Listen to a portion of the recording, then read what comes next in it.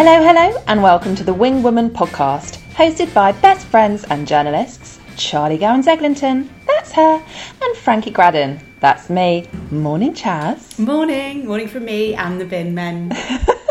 And your itsy bitsy teeny weeny, not quite polka dot bikini. I'm afraid I've had to wear a bikini top on Zoom this morning. It is so hot in my house. I can't open the windows because that interferes with the sound, and also you can already hear the bin men through the single glazing. So sorry, Franks. I think probably you should be able to see my tits in screen. I can see the top portion and I love them. Fantastic. They haven't had an audience in a long time, actually. I hate to be British about everything, but my God, has it been hot? Oh, it's been hot. I know we like to moan when it's cold and we just want some sun, and then as soon as the sun pops out, we moan again. But lordy lord, perhaps too hot, I would say. Much too hot. How do you get any work done? Also, I've never experienced this level of heat with a baby. Stressful. Have you caught the sun? Well, that's one of the stresses, trying to keep him out of the sun. Don't want a baby with a tan, can you imagine? But I've taken to wearing shorts this summer because A, too hot, and B, lots of crouching down with a kid, so you don't want to be flashing your knickknacks in a little flippy dress. And I think maybe for the first time in a long time, I have a little tan on my legs. Fantastic. Yeah, because I have the kind of leg skin that just repels the sun normally and goes from milk bottle white to heat rashy red and then back again. But I think I detected last night a hint of bronze. I'm thrilled for you. I've been wearing shorts too. Isn't that nice? In the city. It feels a bit peculiar, doesn't it? Or maybe you're used to this. Well, no, because I haven't worn shorts anywhere but on holiday and at the beach for years. I just made a decision at some point in my mid-20s that I didn't want to show my knees or sort of anything, thigh-y in London town. And I don't really know where that came from, but I stopped wearing shorter dresses, I stopped wearing shorts. I guess it was kind of the time when midi dresses were in, so that maybe contributed to not flashing my legs, but God, it's so liberating to just get your legs out. It's so much cooler. It is so much cooler. I wore shorts and bare legs in London for the first time ever last week, and I was really excited about it. Congratulations, babe. I've always been self-conscious of my legs, and fuck it. That's a ridiculous way to live your life and choose your clothes, isn't it? So freeing to be in a short. Amen to that. And great for the old thigh rub. So there you go. We had a lovely email from a reader called Lily in Edinburgh, and it was in response to when we were talking about suddenly wearing tie-dye hoodies and potentially having an identity crisis, but also enjoying it. And she was saying she has had a similar sartorial revelation in the fact that she's just started wearing what it is that she wants to wear. And she was saying because she's been working from home and you're not seeing as many people, but you're also maybe not partaking in the sort of expectations of what you should be wearing because you're just, me, myself and I, at home, and you're just seeing your very much nearest and dearest. So you can just put on what you like. And actually that has been a real benefit, because I think I've definitely felt that. I've been much less worried about what I'm wearing and what people will think, because only you and Ben and Alfie are seeing me, and you guys don't judge me, unless you judge me in secret behind my back. I judge you a lot. Do you? Out loud. God. Just to mutual friends, strangers. I do think context is funny, isn't it, how it affects what we wear. And actually, when you get used to dressing for an office, which is usually a bit smarter, a bit more grown up, and perhaps a bit more conservative, I then find it really hard to switch at the weekend without just wearing like jeans and a t-shirt. So I do think maybe this in-between time has let us all kind of find our personal sense of style that isn't just work us and jeans and a t-shirt, weekend us. Thrilling. Also, I bought your tie-dye hoodie in long sleeve t-shirt version. That is cracking. I do want that body, the green one that you've been wearing. Oh, don't even. It is fantastic. The devastating thing about it is that it's a thong. Right. So my back view is fairly wibbly, but it's fine because no one sees that. Just the inside of my jeans see that. I'd love to see a glorious bottom. I should be so lucky. Anyone should be so lucky. Oh man, it's just so deflated. It's fine though. It works. Good. But the front is fantastic. The olive colour is such a good olive. It's not too yellowy and it's not too forest green. And the strap placement, particularly on me, I have slightly broader shoulders. It just really works. I love it. Please get it, then we can be twinsy whoop whoops. Yeah, I just want my breast to be supported not by a bra but by a top at all times. Although I wore a bodysuit the other day, had my bag crossbody, moved my bag, and I had an enormous sweat patch just under one boob. Yeah, nice. You think they'd be less hot? I'm giving you a holiday. Don't do this to me, you know?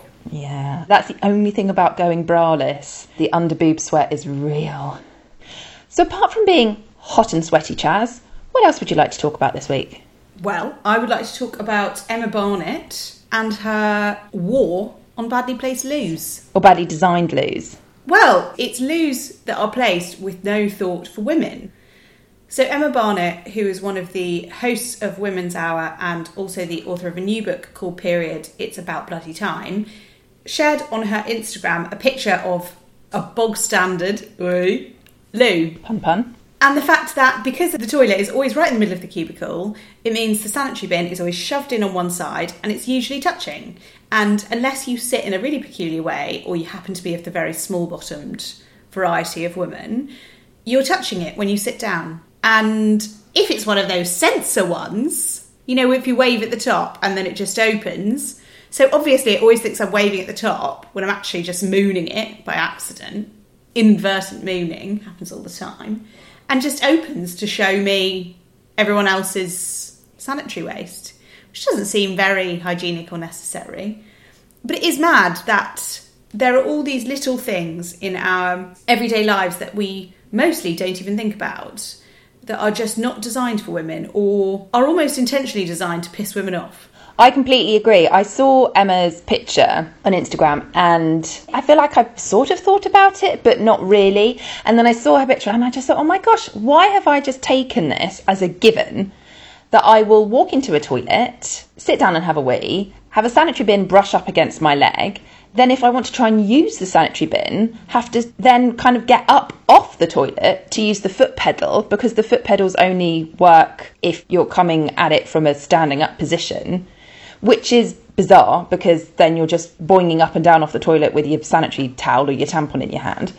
And why is that completely normal? Why has nobody thought, this might be incredibly inconvenient? And in Emma's post, she mentions that this is a relatively new toilet. So it's not even that it's an old-fashioned one, it's outdated and things have progressed. They just haven't. We just still haven't thought about how the fundamental mechanics of women using toilets and having periods. And considering women have periods all the time, it's not like it's a sporadic event. Why is it not accommodated for? But it must be intentional, because we have talked about loo placement before in office buildings, for example, where you have separate gendered toilets. And so it's not that those toilets have been designed thinking, oh, this might be for men, this might be for women. No, because in a gendered toilet block, there's urinals in the men's one. So it's not like they've been designed thinking, oh, this might be a men's toilet and it might be a women's toilet. Although, if it was a men's toilet, would it be so difficult for them to aim slightly to the left or right to accommodate a loo that's not bang in the centre of the cubicle? I would say not. But it's not that that's even the case, because the gendered men's toilets are completely different and women wouldn't be able to walk in and use those without some aim practice, at the very least. So it is, toilets that are being specifically designed for us are not being designed for us. That's got to be intentional. It feels like it's men designing it. It feels like it's people who have never had to use a toilet and a sanitary bin at the same time have used it. Is that true? Are there female toilet designers out there?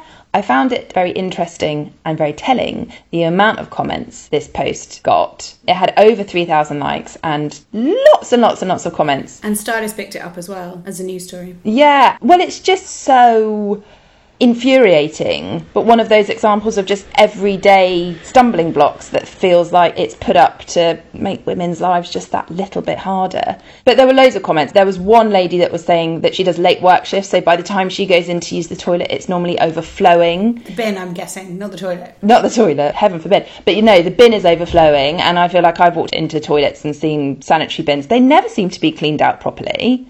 It's really unhygienic and it's really unnecessary.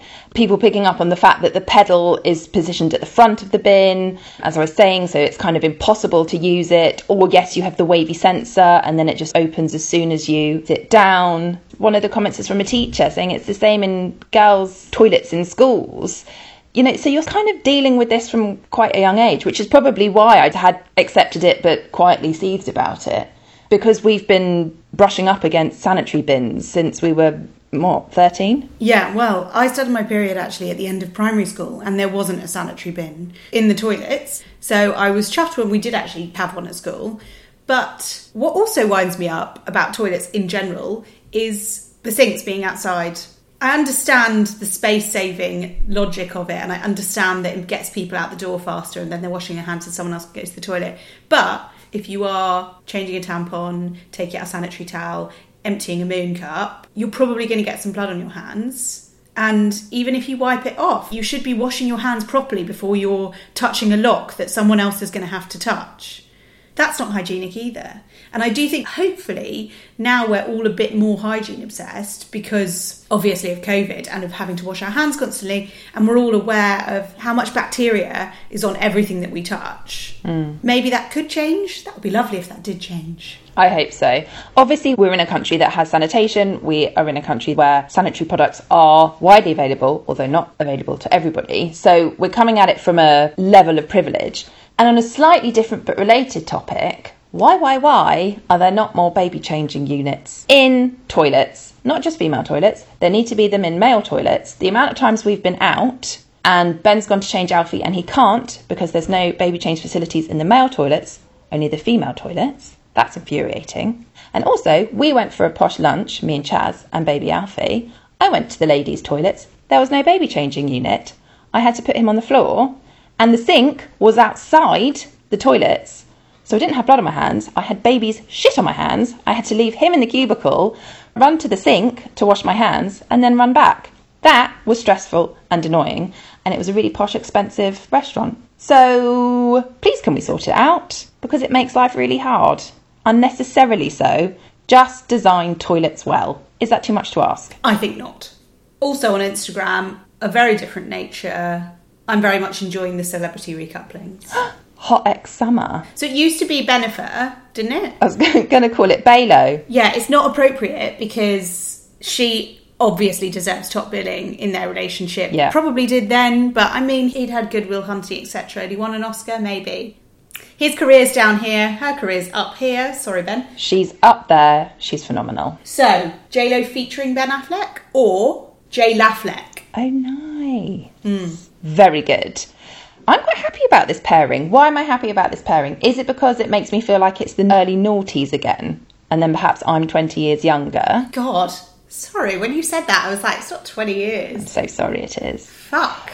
I like their PDA, and I feel like after a year of isolation and no touchy, quite nice to see people just snogging each other's faces off. I hope you and Ben haven't not snogged for a year. Just in blitz spirit with those of us isolating. You're allowed to snog. Save lives, protect the NHS. Don't kiss. Go snog him now, poor thing. But as well as Jennifer Lopez featuring Ben Affleck, according to rumour, obviously, and just wild tabloid speculation, Angelina Jolie and her ex-husband Johnny Lee Miller have been seen together. Well, not even seen together. She's been entering his house with a bottle of wine, which screams date night to me. I mean, they could be friends, but are you friends with any exes? God, no. No. It's not a thing unless you're really forced for it to be a thing because, I don't know, maybe you share family or friends or not family directly, but... Although that would also be awkward. See them at Christmas every year. Awkward. But you might share a pet and you might have to do some shared custody of the dog. You might also share children. But I don't understand. Angelina and Johnny Lee Miller, they don't share children. They don't share a dog that I know of. Why is she turning up at his house with a bottle of wine? I'm wondering whether, because the dating scene has been so obliterated by the pandy, aka the pandemic, I rebranded it to make it sound a bit friendlier. I loved it. Are people just going back to exes because dating someone new, searching for somebody new has been very difficult? Have you been tempted to retrace your steps and ring up some ex-boyfriends? God, no. But I've just deleted the apps because I'm not actually doing anything with them. I'm not actually swiping or looking. I just occasionally get a like on Hinge and a message. So there's no point being on it if I'm not going to engage with it and put time into it. Then it just becomes a niggle at the back of my mind. I might as well just delete it altogether. But the thing that tipped me over the edge, because certainly I swipe through, because I've been single for 5 years, and I swipe through and I see the same people. And then I think, oh God, they're looking at me being like, that girl, she's had that picture up for 5 years. Anyway, here's one, a message, holding my phone up for proof. Hi Charlie, normally wouldn't do this, but I think you'd enjoy a second date, as long as I'm not sleep deprived / dressed in old clothes for -5. So we went on a date when it was very cold, obviously, and he was tired. I guess he was tired. But you'd enjoy a second date. Presumptuous. If I would enjoy a second date, I would have said yes when you asked me on one. I said no. And if that is the dating pool left to me, do you know what? If Johnny Lee Miller was in my phone book, I'd be turning up with a magnum of wine. I'd be suggesting we start some sort of new wine club, whining our way around the world. Oh, how lovely. If Ben Affleck, no. I know. What is it about Ben Affleck that's a bit ugh? Because he's a bit of a hunky-dunk. He's fairly good at his craft, but he makes me feel a bit ugh. It's the PDAs, though, because with his last girlfriend over lockdown 1, I don't know if she was his last girlfriend, his girlfriend at the time, there was this series of what looked like very staged photographs of them going out to get groceries together or to get a frappuccino together, wearing sort of semi-matching outfits and then snogging in the street. Mm. Just snogging all over town. And while I appreciate it when I see him and J-Lo do it at a dinner covertly... Middle of the street snogging, it's not necessary. No one is that overcome by lust that you need to stop walking and start snogging, I don't think. If I just popped out of my house to pick up a pint of milk, I don't need to see beautiful people snogging in front of me. Do you know? Yeah. It's fine in the context of a dinner. Yeah. Or a bar. Or were they at the Oscars where there was that great snog, as in Jennifer Lopez and Ben Affleck? I don't know if it was the Oscars, it was award ceremony. Jennifer Lopez looked amazing. She had some sort of twisty updo. J'adorais. Anyway, they did some snogging and I enjoyed that very much. But I know what you mean. Just like casual out and about. Just wait till you get home. Although I do think the PDA is definitely back, because did you also see Megan Fox? Oh yes, and Machine Gun Kelly. And Machine Gun Kelly. Yeah. At an award ceremony, properly just going for it. Tongues, saliva. And it does bring back the era of Angelina Jolie and... Billy Bob Thornton. Thank you. I can read your mind. At all times. And that video has now been circulating again on social media, and he told the reporter they'd had sex in a car. Fantastic. But are we revisiting that? That's what I mean. We've come out of the era of skin hunger. So now we're gorging ourselves on just rubbing up and humping everyone we can find. And if that happens to be your ex, because it's quicker than finding somebody new, maybe that's just what it is. It's not the roaring 20s, it's the horny 20s. Is the horny 20s. Who would you revisit? Where would you be? Interesting. Paint me a picture. Okay, who would I revisit from my roster of ex-boyfriends? I would... Oh, God. Just... remembering all of my absolutely catastrophic sexual encounters of my late teens and 20s. Do you know what? I'd revisit my first proper boyfriend, Matt. Oh, Bristolian Matt. Who had a Ford Celica. He lived in Bristol. Long distance relationship. He'd drive to Hertfordshire every weekend. Sweet. How old were you, please? I know, but the listener does not. Between the ages of 16 and perhaps 19. He was a puppet. We had a Titanic moment... Not in terms of a mass drowning. He drew me, like his French girls, partially nude. Fantastic. Yeah. Sounds creepy. It wasn't. He was at college doing art and it was a project. Fine. Anyway, credit to my parents. They did not freak out when he arrived at my house with, I think, probably an A1 nude of their, at the time, 17-year-old daughter. Fantastic. So he was giving it to you, was he? Yeah, it hung in my bedroom. And I remember Mum feeling very worried when the plumber had to come and the water tank was in my bedroom and the plumber had to come into my bedroom to fix the water tank and she thought it might be a bit odd for him to see. Did she say, don't lie anywhere with your back to us and your head tilting up, just in case? He identified. I can imagine, though, as a teenager, that must have felt like the most romantic thing in the world. That's like having a song written about you. Oh, it was next level. What a main character moment, babe. Thanks. It was also at the time of the OC, so I feel like I was just very in that big romantic gesture headspace. You know, Seth Cohen loved a romantic gesture. It was the Spider-Man kiss that he did with Summer, which is still etched into my brain. And I think perhaps one of the sexiest scenes. I think probably if I look back on it now, less sexy. But at the time, it felt sexy and aspirational. So it sort of chimed in with that. I felt like a very lucky lady. So that's who I'd go for. How about you? I just don't think I could choose one. They were just all so cracking, you know? How would I whittle that down? Do I note a sense of sarcasm? No. I was reading the cover of the latest New York magazine. It has got splashed across it in giant balloon letters, The Return of FOMO. And it sure is. And actually, Hattie Crisell also wrote about this for The Times. The New York article is by a journalist called Matthew Schneier, and there is a quote that I want to read you because I enjoyed it so much, from his former colleague, which I enjoyed.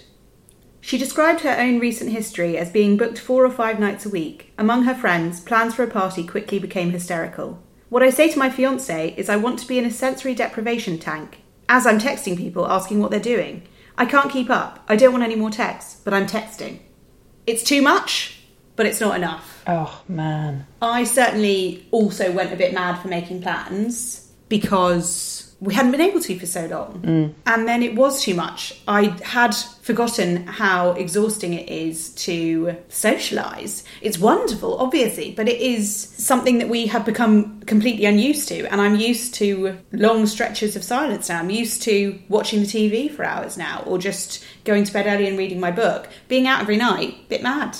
How are you feeling about Return of FOMO? I did the same as you. I booked in lots of things and then felt thoroughly over-socialised. And actually last weekend, some friends cancelled a plan and I was so absolutely thrilled. And that sounds mad, doesn't it? That we've just done over a year of not seeing anybody. And yet I was gleeful that these people who I hadn't seen in ages cancelled because I just felt completely overwhelmed and like I'd seen too many people. But I definitely feel FOMO-y. I definitely feel like I now look on Instagram and get that slightly funny feeling in my chest that everyone's doing something fun and amazing and I am going to yet another baby class.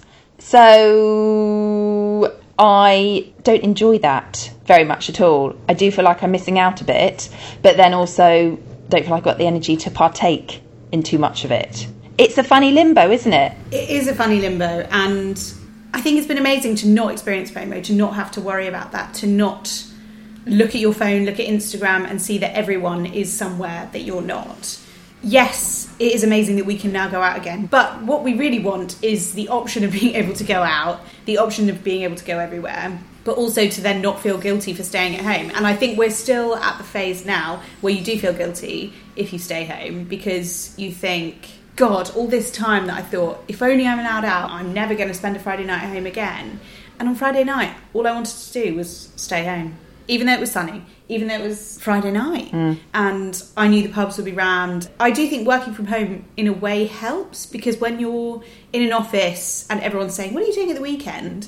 That also adds to my FOMO. Or not even my FOMO, but my feeling that I should be making more plans, even if I don't want them. Weird. So weird. In the July issue of Elle, there's an article called Life, Soul and Parties. And they've got lots of different writers to immortalise the parties that changed the course of their lives or changed how they felt about themselves, perhaps. The big earth-shattering parties. And I would like to go to a really good party. Oh, man, me too. Because at the moment, the options are pub, restaurant, which is great. I have run out of money, so I can't really do anything right now. Another problem of over-socialising, too much too soon. Yeah, it's expensive. I forgot about the money thing. Whoopsie daisy. But I would love to go to a proper party and reading about their experiences, reading about their parties all over the world and they're glamorous socialites. Ooh, what are your big memorable parties? So I can't say I've ever had an earth-shattering party or one that's changed the course of my life. However, and you actually had to remind me of this because my memory is completely shocking. In my mid-20s, when I was working at the Telegraph Stella magazine and we were doing a shoot in Los Angeles, I went to a mulberry party at Chateau Marmont. Right. Which was so much fun. I was wearing a dress that was too small for me, but fine.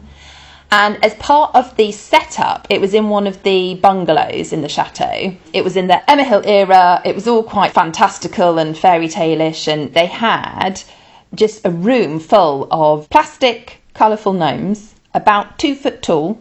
And I got drunk enough, with my boss at the time, to steal a couple. And I brought one home for you. Mm-hmm. I still have him. It was my hand luggage on the aeroplane. I will never forget it going through the scanner and just seeing on the screen a little outline of a gnome. Presumably they thought I had potentially smuggled some drugs inside of it. And if I was going to be a drugs mule, I feel like a mulberry gnome is quite a good cover. Is it though? It's a very statement piece. It's the double bluff. It's too statement for it to be dodged. Okay. Anyway, I wish I'd written all of this stuff down and then I could reminisce when I'm old. My diary would be so boring, but I wish I'd kept one. Because I don't remember a bean. What's your party of note? Well, I think my best one, and I've probably spoken about this before because it is my best one, was the end of Central St Martin's closing party for the campus on Charing Cross Road, which is where Frankie and I went to uni. And it was an amazing building where the Big Foyles is now, and they've turned the top of it into luxury apartments. But it was this huge sprawling building. It was a bit run down. It had a courtyard kind of midway through, and then the library was at the back, which was actually on Greek Street. And a nightclub used the courtyard between the library where people stored their bikes as a smoking area. So if you actually ever went to that nightclub and went outside, you were suddenly in the middle of the university. It was all very weird and very Soho. And it was a fabulous building, I thought, to go to university in. It was so much fun. And there was a plaque when you first came in above the front desk saying that the Sex Pistols played their first ever gig there. But when they closed it to move all of the St Martin's campuses, which were spread across London, to King's Cross, they threw an enormous party and Jarvis Cocker sang Common People, i.e. she studied sculpture at St Martin's College. We lost our shit, didn't we? Flawless. It was pre-camera phones, which is a great loss to the world. But also not, because it takes up a very fantastical, almost dreamlike space in my head, because I have absolutely no proof that it happened, apart from the fact that you and several other hundred people were there. But I like that there's no photographic or video documentation of that, because it felt like it was a seminal moment. And I'm pleased I don't have any grainy recording to sort of look back and think, oh, actually, it was a bit... Because in my head, it was momentous. It was momentous. And people were writing their names on the walls and writing messages because it was going to be gutted, the building. Oh, it was glorious. And then it was raining and we couldn't get a taxi home for ages. You couldn't walk in your shoes. Do you remember? What were they? Cat Maconey? Cat Maconey, specifically bought for the occasion. Yeah. And they were actual vice on my feet. They hurt so much. I think I cried trying to get home. Yeah, so you and my sister were just sat on the curb and then I was walking up and down trying to find a taxi in the rain. Finally got a taxi, dropped my sister off. You came back to mine. You said, please can we have something to eat? I didn't have anything in the house. I gave you my keys while I went to buy food from the 24-hour corner shop. You went inside, dropped your phone so it broke apart into multiple pieces, fell asleep on the bed. And I came back 5 minutes later and Frankie was dead to the world, didn't hear the doorbell, couldn't let me in. Was on the street for about 2.5 hours. And then finally my sister answered her phone and I went round and stayed at hers. And miraculously, you're still friends with me. Yeah. It was still my number one party. And I think that added to it, in fact. It wouldn't have been so memorable. No, had you not been locked out of your own house. Maybe it's a good job we're a bit too tired to go out now, Chaz. Gosh, yeah. Such a good party. Right, I need to go. What are your recommendations? Oh, okay. I have 3. On the telly box, I have been watching, and this shows the breadth, once again, of my TV preferences. I've been watching a new series of Scotland's Home of the Year, which I love because you get to nosy into people's houses. And also, series 2 of Lupin is on Netflix. Ugh, gorgeous. French, glorious. Gripping, drama, beautiful people. It's all fantastic. Watch it immediately. If you haven't watched the first series, you should. And listening to Claire Cohen, who I used to work with at The Telegraph, has started a new podcast there called Imposters. And it is speaking to lots of brilliant women about imposter syndrome and success, and it's asking for their advice if you're dealing with imposter syndrome yourself, which I think we all do at some point. And her first guest is Trinny Woodall. Oh, Trinny. Who I've had on a podcast, you've had on a podcast. She's phenomenal. Hilarious, very open and honest. She's a dream podcast guest. You had her in the back of a cab. Twice. Yeah. That sounds right up my street. And it's also produced by Theo Leludis, who is podcast producer extraordinaire. Used to produce the first podcast I ever worked on, which was The Telegraph's Fashion Unzipped. So, that's me in a nutshell. What are your recommendations? I've only got one because it is that good. Okay. It's a bit of a showstopper recommendation, not to brag. My recommendations are not less good because I had 3 of them. Oh no, it's just because I haven't had time! But this is fucking amazing. You're going to absolutely enjoy it. Stanley Tucci, Searching for Italy. Imagine the polo shirt clad dream that is Stanley Tucci. He's in Italy. He's gone back to his roots. He's Italian on both sides. He's going around the regions, all 20 of them. He's trying out different specialities. He's going into kitchens. He's eating pasta. He's speaking Italian. It's so lovely and brilliant, yummy and delicious because of the food and also because of him. It's great. It starts on Sunday, the 20th, on CNN International. And I didn't know how to get that on my telly. It's fine. You go onto the website and watch it on there. I think you can also get an app, the CNN International app. So if you have a smart telly, you can download the app and watch it there. I've watched 2 episodes as like a little sneak preview. The Amalfi Coast and Naples was the first episode, which was amazing. That's where I went for my honeymoon as well. Nice memories. It was great. They had pizza in a restaurant. We had a pizza in. Ugh! Would you rather have been on the Amalfi Coast and Naples with Ben or Stanley? Stanley takes his wife, so I feel like I would be stepping on some toes if I'd gone with Stanley. There's nothing wrong with being a gooseberry. No, there is nothing wrong, but I would want to snog Stanley, and I'm not sure his wife would take kindly to that. And then the second episode is Rome, which is where cacio e pepe came from, which I think might be my favourite pasta dish. Anyway, small insight. Wow! We don't have time to go into that, but... We don't. Whoa. Analyse that in your spare time, not on this podcast. So yeah, great stuff. Watch it, fall in love, eat some pasta. I intend to. Good. That's all we've got time for, because Frankie's nanny is due in... She's here. Oh, she's here. The doorbell's gone. Oh my God, Janan, I'm so sorry. I know. If you've liked what you heard, please rate, review and subscribe to this podcast. And if you want to hear more from us in written form, you can sign up to our bi-monthly newsletter, which comes out on a Sunday. Subscribe to that at thewingwoman.co.uk. And you can find us on social media at Frankie Gradden, at Charlie Gowns, and collectively at thewingwoman_. You can contact us via email if you have any questions, perhaps about Frankie's favourite pasta, at thewingwomanofficial@gmail.com. Lovely. Enjoy your weekends, everybody. Or if you're listening to this in the week, enjoy your week. Enjoy any time that you have. Just all of it. All of it. Embrace it. Don't feel like you have to go out though all the time. Oh, God, no, don't. Okay, bye-bye. Bye.